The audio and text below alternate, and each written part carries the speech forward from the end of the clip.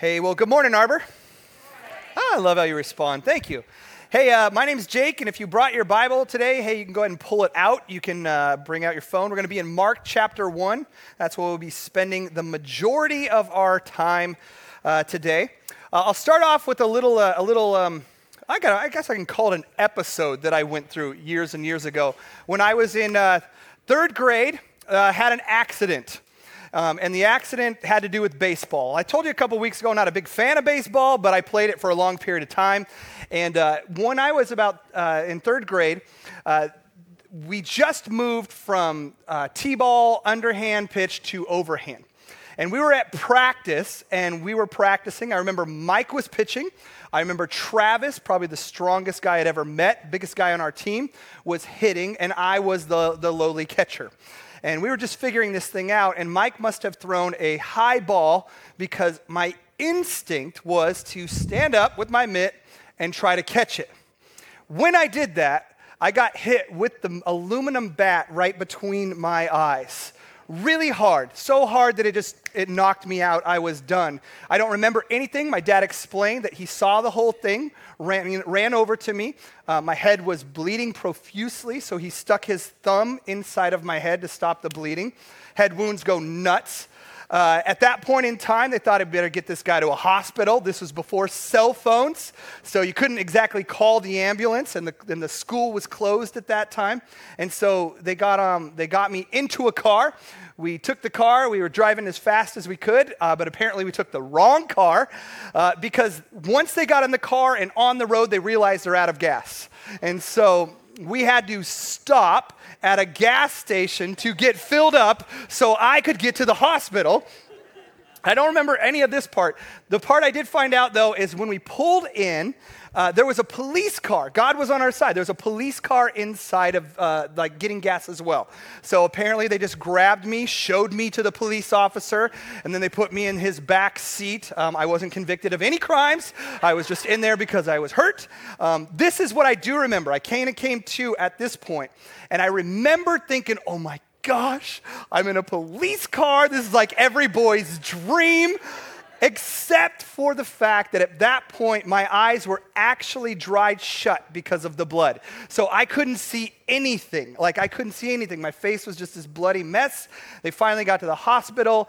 They stitched me up. I'm not sure if there was any long-term damage or not. I'll leave that up to you guys. But the damage I did incur was the next day. So this was, back in the day when my parents well, you got hit in the head with a bat, you're going to school the next day. So I went to school, and I just need to tell you, I asked my mom for a picture. She said she didn't have one. I don't know why they didn't take a picture. It's because they didn't have phones to take pictures with. But apparently I had 2 black eyes. My face was all mangled, and I had this dot that looked like a spider web in the middle of my forehead. And I went there, and the reason I remember that more than anything else is because of how people treated me when I got there.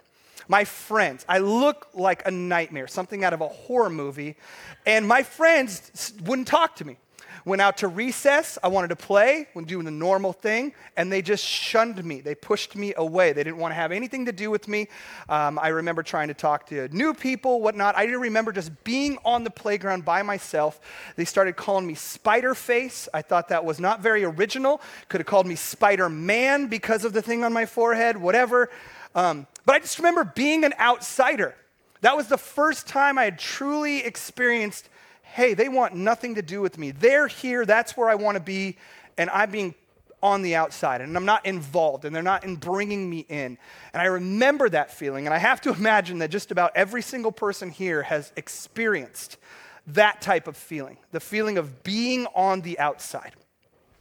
What's really cool about when Jesus said, let's go and make disciples, that was our commission, that's our purpose here at this church, to go and make disciples together. But he also showed us how. And how he showed us when he modeled it for us was actually through going to the outsiders, the outcasts, those on the outside. Jesus, in their day, it was tax collectors, lepers, demon-possessed. It was the Samaritans. And what he did is he loved the outsiders by inviting them in. And that's kind of our whole point. That's our whole premise of this series. That's why we're doing it. Bob eloquently said last week that what we're trying to do, this is kind of a stop for a moment and regroup and then head back on out. Because this church, it is not about what we're doing right now. It's not about Sundays. This is not the show. This is where we come to be trained, to go out to do the real ministry that happens every single day in our normal lives. And what Jesus modeled for us and what our hope is that we would love outsiders by inviting them in. Not just inviting them into this church, but to invite them into a relationship with Jesus. Invite them into the kingdom of God. That's what Jesus did. That's what we want to do. So as a church, whether age, race, gender, theology, background, education, ethnicity, stitches, no stitches, we want to love outsiders by inviting them in. That's what we want to be. We want to be that loving. And so that's our goal. So today, we're going to jump out of a passage or jump into a passage in Mark. He's one of the gospel writers. His name's actually John Mark. He's not one of the 12 disciples. He actually is a cousin to Barnabas and later helped with the first missionary journey with Barnabas and Paul. But we believe, at least theologians believe, that the information that he got to write the gospel that he wrote, which is also known as the action gospel, because Mark's all about action inside of his gospel. We feel like he was pals with Peter, that he got a lot of the information that he had from the first-hand account from Peter. And so let's read that passage together. It's basically Mark chapter 1, verses 40 through 45. Here's what it says. A man with leprosy came and knelt in front of Jesus, begging to be healed. If you are willing, you can make me clean. Moved with compassion, Jesus, and I love this, reached out his hand and touched him. I am willing, he said, be clean. Instantly, the leprosy disappeared and the man was healed. Then Jesus sent him away with a strong warning. Don't tell anybody about this, but go, show yourself to the priests and offer sacrifices that Moses commanded for your cleansing as a testimony to them. Instead, the man went out and began to talk freely, proclaiming to everyone what had happened. As a result, Jesus could no longer enter a town publicly, but stayed outside in lonely places. Yet, people from everywhere kept coming to him. Let's pray. Jesus, as we get started in this thing, I pray that your presence would rest in this place. May we all, myself included, have ears to hear your message today. Speak to us so that we know clearly not just what to do, not just what to believe, but we know who you are. We love you, Lord. In your name. Amen. Now, before we jump into the passage and break it down kind of verse by verse, we probably got to talk a little bit about leprosy. Because I got to imagine that if I were to ask you to show of hands how many of you have had leprosy before, there would not be that many hands that would be raised. I don't think there'd be any hands that would be raised. It's not like the cold. It's not like a flu. It's not like the chicken pox around here. It's not commonly experienced today in age. But in the first century, this disease was much more common. And here's what you need to know about leprosy. If you had it, it defined your life. If you got it, if you contracted it, it defined your life. Leprosy defined his life. This guy in the Bible, it defined his life. Luke is another gospel writer. What he tells us, he's a doctor, he's a physician. He kind of gives us some medical perspective in his account by saying that he was this man was covered or an advanced case of leprosy. And in my studying this week, I definitely learned that it's more than a rash. It's not just a rash. We know now that this disease comes into our body through things like sneezing, kissing, drinking, sharing a drink, and it slowly, catch this is crazy, it slowly kills you from the inside out is what it does. It literally takes over your nervous system. And so what will happen is you will lose you'll lose feeling in your extremities. And it's not that these things start to fall off. What happens is that they start to get hurt or injured and you don't notice it. You don't feel a pain. In fact, one of the greatest things a leper can feel is pain. Because once you lose that feeling and then all of a sudden it gets injured or something happens, that's why most lepers you see in the pictures, they don't have fingers, they've lost toes. Some of them even lose their nose. There's skin deformity. The pain develops very, very, very slowly. Your voice starts to go because it'll attack your vocal cords, and eventually you'll end up becoming blind through leprosy. It was back then essentially incurable. Nowadays, it's curable, or at least it can be treated. But back then, it was incurable. But I would put it back more to in the 90s when AIDS came out and the pandemic of that. What do we do? We can't stop this. Back then, it was the same thing. It was huge. And I truly thought, you guys, I thought about showing pictures to put them on the screen. But when I started to look at the pictures, I'm like, we can't do that. That takes it too far. That's they're really difficult to look at.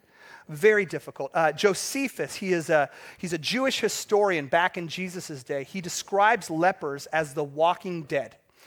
So, and I don't think he's referring to the TV series on Netflix, but he's saying that they were walking dead. They looked like walking dead people, like zombies, and they were treated as such.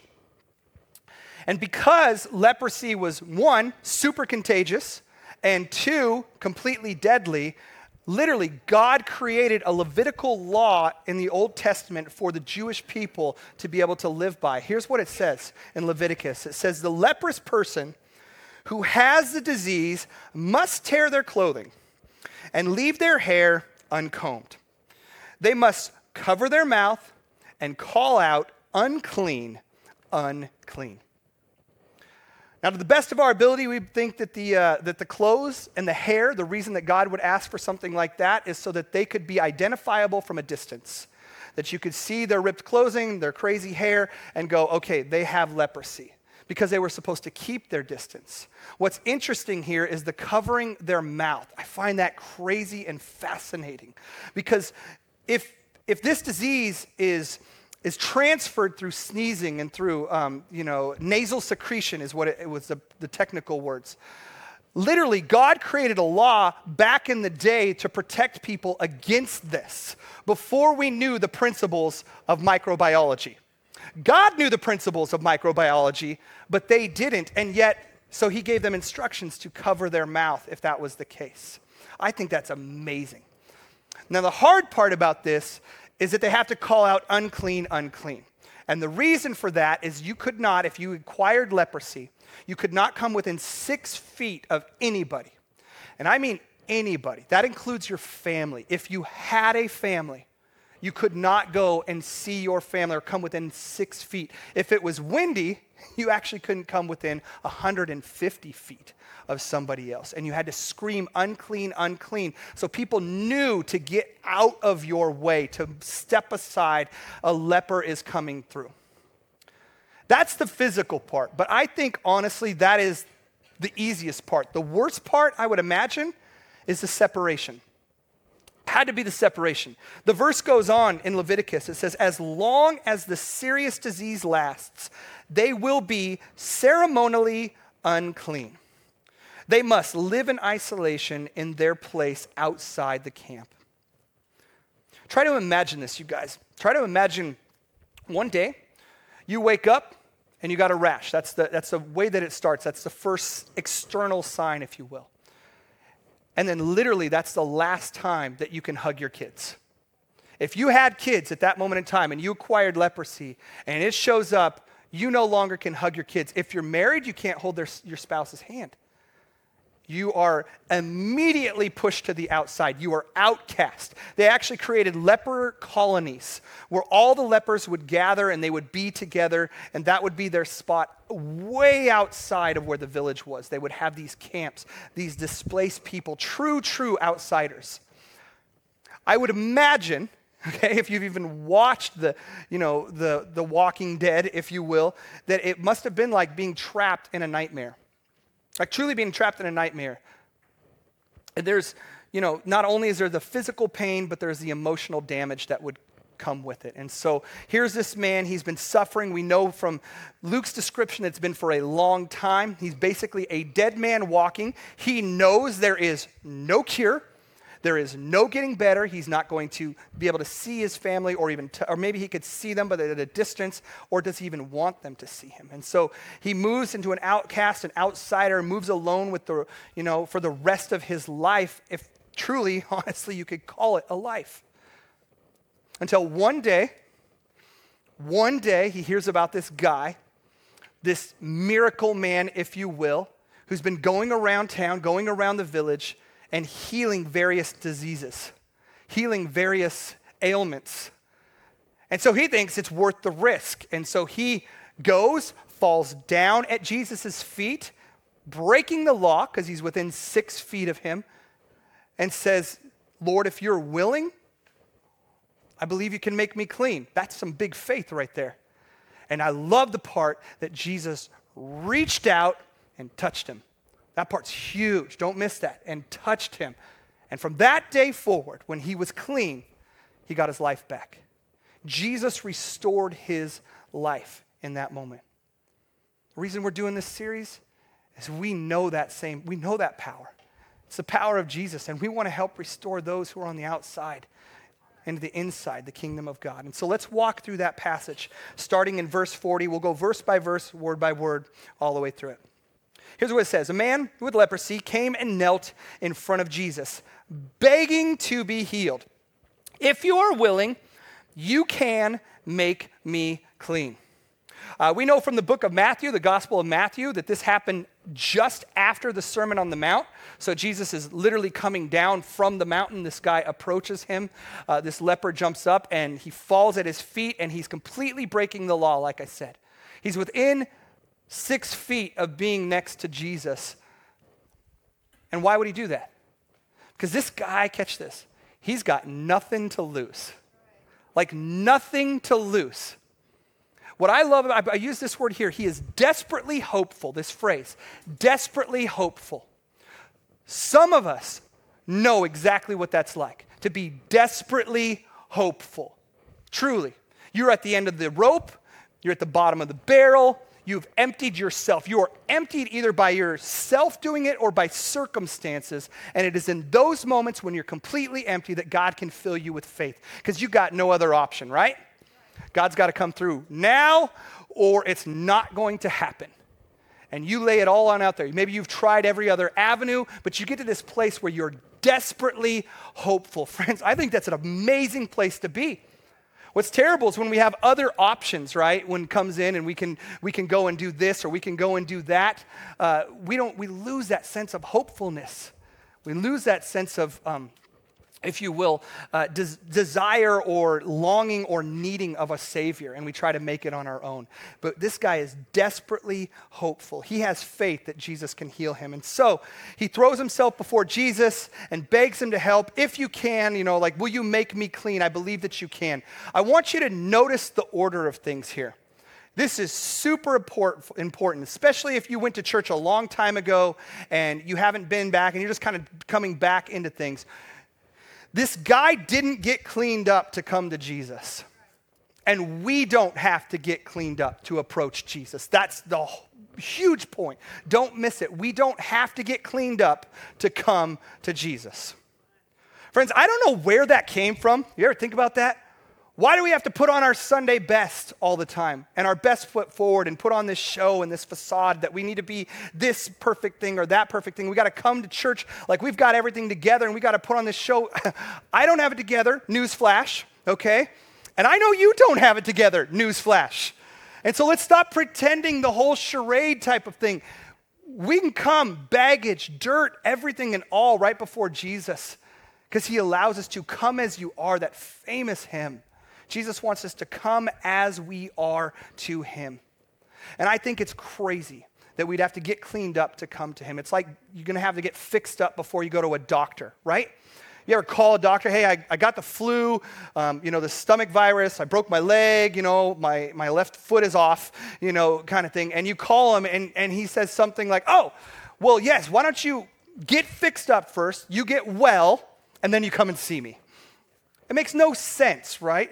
The job of a doctor, the job of a physician is to give you antibiotics, to reset your leg, to, I guess, attach your foot back together if that's even possible, right?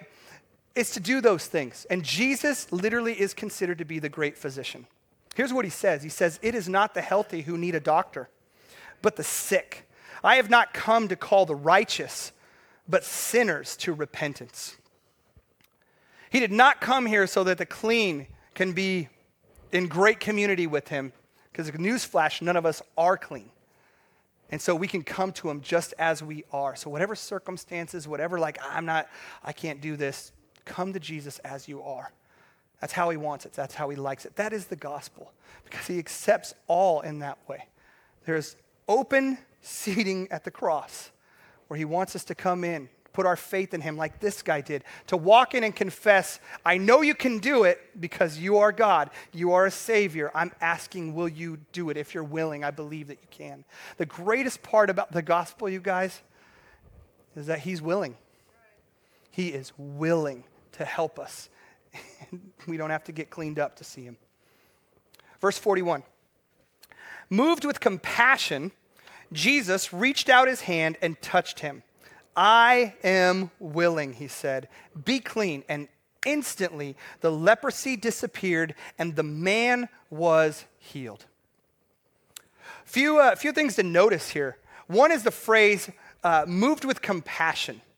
If you want to know what Jesus is like, if you've ever wondered what Jesus is like, this is what Jesus is like. He was moved with compassion to do something. I heard this great quote. It goes like this: "True compassion means not only feeling another's pain," which that's a big thing right now, feeling another's pain, "but also being moved to help relieve it." Another way to say that is true compassion takes action. You guys, that's awesome right there. True compassion takes action. It's more than pity. It's more than feeling bad for somebody. It's more than feeling sorry for their circumstances. True compassion takes action. A friend of mine who goes here named David Piscatelli was called in for jury duty a couple weeks ago. And it was a long trial. It was a very difficult trial. Basically, to put it in the best way I can, it was a parent's worst nightmare type trial. And so David sits in this thing. I can't remember. It was like a week or 2 weeks or something like that. It was going on, and it was very difficult, and there was division among the jury and whatnot. And he basically reached out to us and said, "Hey, will you pray for this? Justice is clear, but it's just not going the right way." And eventually, on the very last day, justice was served in the right way that it was. I'm not going to go into the details, but it was served. What I find absolutely amazing about this scenario was what David did next. He didn't just stop right there. He was moved with compassion. Like Jesus, he wanted to help meet needs. He knew that for this mom to come in to this trial, she had to take off work, and she was not going to be able to be there to pay for rent. The son involved in this situation, he was having a birthday and they had no money for presents. And so what David did is he decided to sacrifice some of his own finances to go there, but he also got a hold of us at the church, and he basically said, "Can we help?" And so we helped meet their rent and all of their, some food and some and other like utilities and things of that nature and birthday party stuff. Tried to help take care of it. These guys live in Renton. We'll never see them. I don't even think they know about our church, and that's fine. But what I loved is that one of our members, one of our core people, were moved to do something. True compassion takes action, and he took action. And not only I know it was compassion in that process, because I went to his house just shortly after the trial ended. Had to pick something up when I was there, and I stood in his driveway and talked to him and his wife, and he literally, as he's recounting, because he could finally tell me about the trial, could not make it through the conversation. We had to take stops for him to breathe, for him to wipe the tears from his eyes, to get the words out. He was truly moved, and not only moved to compassion, he wanted to do something about it. And he did. And I love that, you guys. That's what it's about. Jesus took compassion on this guy, and he didn't just stop there. What he did is, probably the biggest word in that is he touched him. right? Jesus reached out his hand and touched him. Touch is so powerful. Touch is super powerful. Psychologists tell us that if you are not touched for a long period of time, or babies are not touched or held for a long period of time, it really messes you up. Like it messes you up big time. In your mind, you are prone more to depression and aggression and anxiety and a whole bunch of other stuff if you don't experience physical touch. What I love about Jesus was that he chose to touch him. He didn't have to catch this. He didn't have to touch him to heal him. He chose to. Because Jesus is like the master of healing people in a variety of ways, right? He spits on the ground, makes mud, sticks it on their face. Like that's one way that he did it. Then he could see. My favorite one is when he just spit directly on the guy's face. And then he could see. Jesus obviously has something going on with spit and healing. So he said once that, hey, just go, your servant is healed. I just said the word, kind of a thing. Jesus could heal in a variety of different ways. He could have done whatever he wanted, but what did he choose to do in this particular case? And what did all the gospel accounts record that he did? He touched him. He knew that his need was more than just the physical, it was the emotional, and he probably hadn't been touched for years. And so for Jesus to reach down and to touch him as he's begging there, that's amazing. That God not only knows our needs on the outside, he knows our needs on the inside. He touches us in our area of woundedness. And Jesus touched this guy. And instantly, the Bible says, it says, be clean. And instantly, the leprosy disappeared and the man was healed. I try to picture what that actually looked like, right? He's on his knees. Jesus is right there. Luke tells us that he's full of leprosy. So he's gone down this. He's probably missing fingers and toes and, and skin is just probably very difficult. And it was instant, you guys. And because we have access to all this movies and CGI, it probably isn't as powerful if you were to see it. But in live time, to watch somebody's skin become clean or fingers to grow back because it was instant, that's pretty darn impressive. That is amazing. So you can see why the guy reacted in the way that he reacted. Here's what it says, verse 43. Then Jesus sent him away. And how did he send him away? With a strong warning. Don't tell anyone about this, about this miraculous healing that just took place. But go, show yourself to the priests and offer the sacrifices that Moses commanded for your cleansing as a testimony to them. From that verse, two passages pop out to me, or two questions, if you will, pop out to me. One, why did Jesus send him away? Why did he send him to a priest? I'll just give you the short answer for this. Jesus sent him away to be restored. That's why he sent him away. In order for someone who was ceremonially unclean, which you would have been if you had leprosy, you had to go to a priest to get 2 thumbs up through a process that would allow you to enter back into society. So he had to go and he had to get the thumbs up from the priest. Jesus is saying, go there. If you want to know about it, you can literally read about this ceremony, this ritual. It's in Leviticus 14. It's crazy. It's an 8-day ceremony with crazy, dizzying details that go throughout. You could take the standard track, which if you had money, or the poor man's track. You had your choice. And there's sacrificing of lambs and birds, and there's oil, flour, water. You shave all your hair, including your eyebrows, it says. Then it gets really weird because you got to put blood, sacrifice blood on your right earlobe, your right hand, and your big toe of your right foot. And you think I'm making this up, but it's right in the Bible. Aren't you so thankful that we're not a part of the sacrificial system anymore? Jesus paid that sacrifice once and for all, so we don't have to have blood on our earlobe and our hand and our big toe. That's crazy stuff right there. I'm so thankful for that. But the reason Jesus sent him away, because you think, well, that's harsh. He sends him to go to the priest. Why a priest? It was so he could be fully restored, not just in his body, but restored into society. And then he would have then been restored to his family.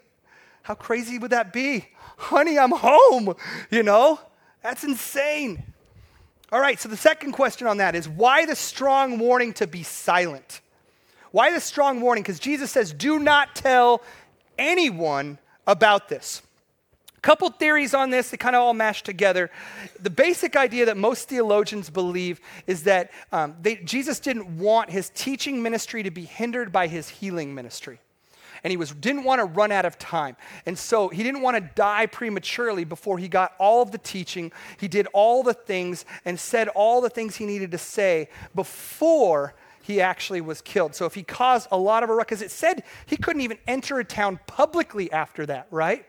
He couldn't go back into the town publicly because this guy disobeyed what he had to say. I'm a rule follower to a degree, okay? To a degree. My wife is a real rule follower. You know, ABC, got to do it for sure. It says so. Follow the letter of the law. I stretch that a little bit, but if Jesus healed me from leprosy and my fingers grew back and I had toes again and maybe I got a nose that popped out, right? I'm going to listen to what he has to say. If he says, don't tell anybody about this, I truly am not going to tell anybody about this. Because I'm going to go right to the priest. I'm going to follow line item by line item. Not this guy. Not this guy. Verse 45, here's what it said. Instead, the man went out and began to talk freely, proclaiming to everyone what had happened. As a result, here's the bad news, Jesus could no longer enter a town publicly, but stayed outside and like literally with the outsiders in lonely places. Yet people from everywhere kept coming to him. This is a bummer for Jesus. It obviously hindered his ministry to a degree. It's a reason that God gives us instructions to do something or not to do something. This guy blatantly did not listen. But I don't want you to miss this. I use the word unrestrainable excitement. This guy had a pure, unrestrainable excitement. He spoke up, disobeyed Jesus, and shared what happened with everyone because he simply could not contain it. Right? Have you ever been in a situation like that where you simply could not contain it? We talk about what impacts us. That's the principle. We talk about what impacts us. I know this. I do it. You do it. We all do it. Earlier this year, if you see like a good movie, right? You got to tell everybody about it. Infinity Wars came out at the beginning of the summer. And if you know what I'm talking about, right? This is insane. Only a few people know what I'm talking about. The nerds in the audience know what I'm talking about. I know it's most of you because that movie was like the highest grossing movie in history almost. It almost surpassed Force Awakens. I know I'm a nerd, okay? I get it. But truly, this movie was huge and everybody was talking about it and talking about it and talking about it and talking about it. Why? Because it impacted them. You did not expect that ending. Not after 10 years of building the Marvel Universe did you expect that type of ending. It was crazy. And I know some people are shaking your head. I have no idea what you're talking about, Jake. So that's fine. But you will know this. How about when you met the person, that special person for the very first time? You could not contain the impact that you had.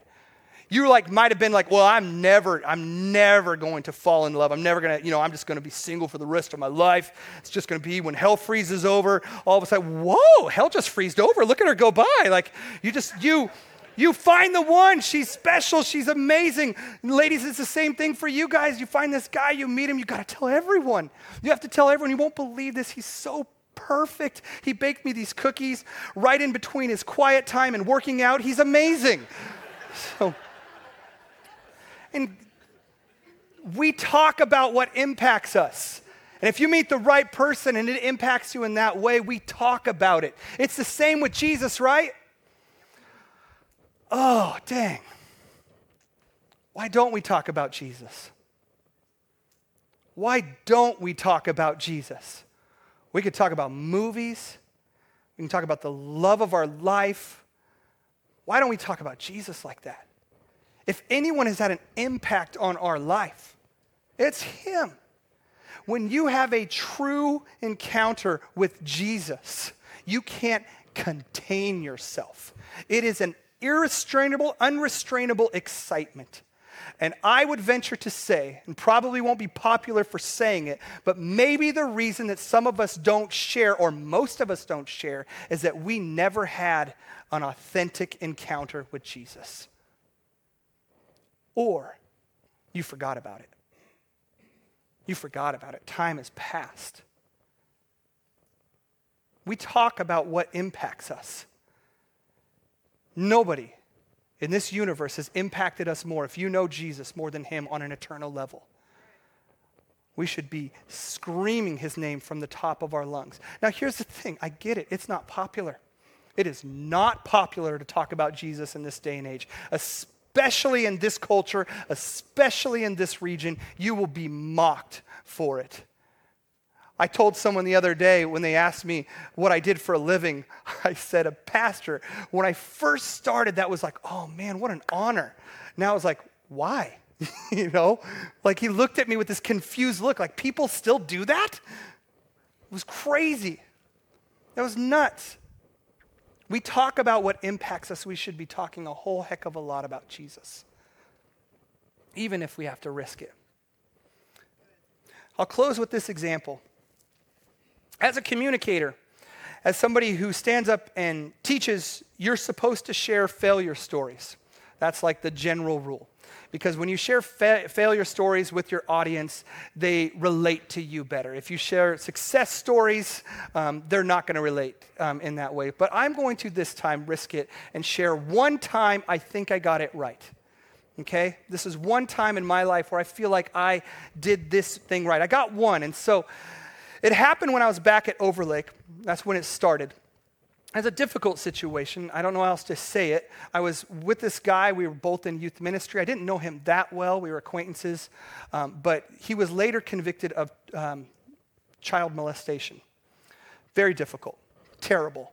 1,000% terrible in that situation. And I didn't know him very well. And I just remember I was driving through Bellevue and we were acquaintances, but I recognized him on the side of the road. This is about 2 weeks after this started to come out and whatnot. And I saw him on the side of the road, and I said, hello, and he ignored me. And then I pulled my car over right in front of him. I said, hello, he ignored me. I'm like, dude, I know it's you. Hello, how are you doing? He had like a hood over his head and whatnot, and he was just hiding. He was trying to hide. He was very ashamed, obviously. He knows what he did was wrong and it was terrible. The victim was receiving a whole bunch of care from a whole bunch of different people, which is great. That's what it needed to be.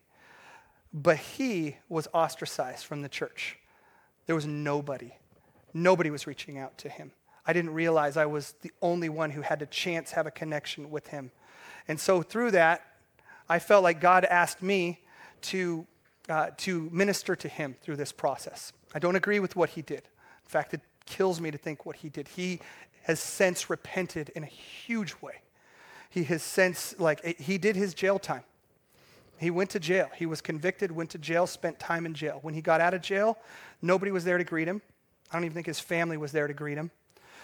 And so I decided, let's try to help minister back to him. So I was going to put a barbecue together at my house to have him and some of his closest friends that he knew to come over. I wanted to celebrate his repentance and his faith and walking forward in that. And what was crazy is, you guys, I asked a handful of people, nobody came. Nobody wanted to come.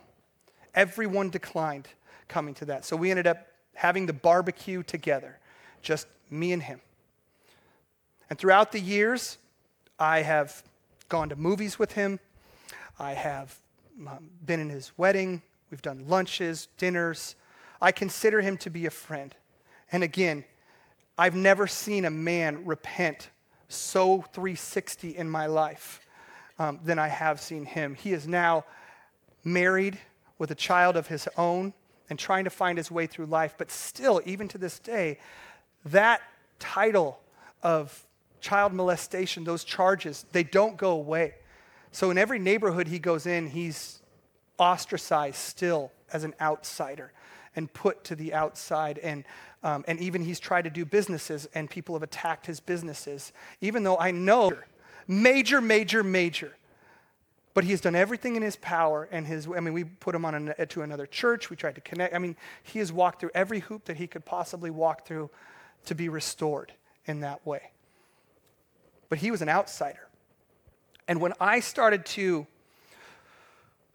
let people know that we're trying to minister to him or have people come along and try to help, I even got ostracized for it. What are you doing? Why would you associate with him? And even I had meetings at the church about it. It was crazy. Again, I'm not saying what this guy, I'm saying over and over again, this is not, I don't accept what he did. I don't land on that side.